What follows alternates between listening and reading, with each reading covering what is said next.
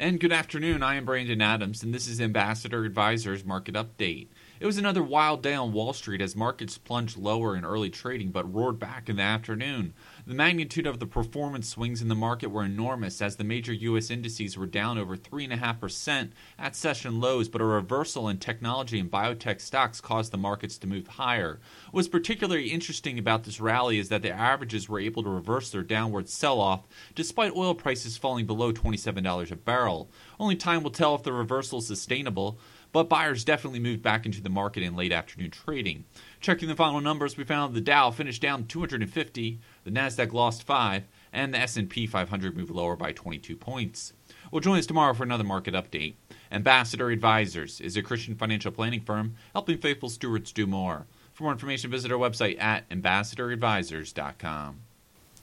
Securities offered through American Portfolios Financial Services, member FINRA SIPC. Investment advisory services offered through Ambassador Advisors is not affiliated with American Portfolios Financial Services. Information in this illustration has been obtained from sources believed to be reliable and is subject to change without notification. The information presented is provided for informational purposes only and not to be construed as a recommendation or solicitation.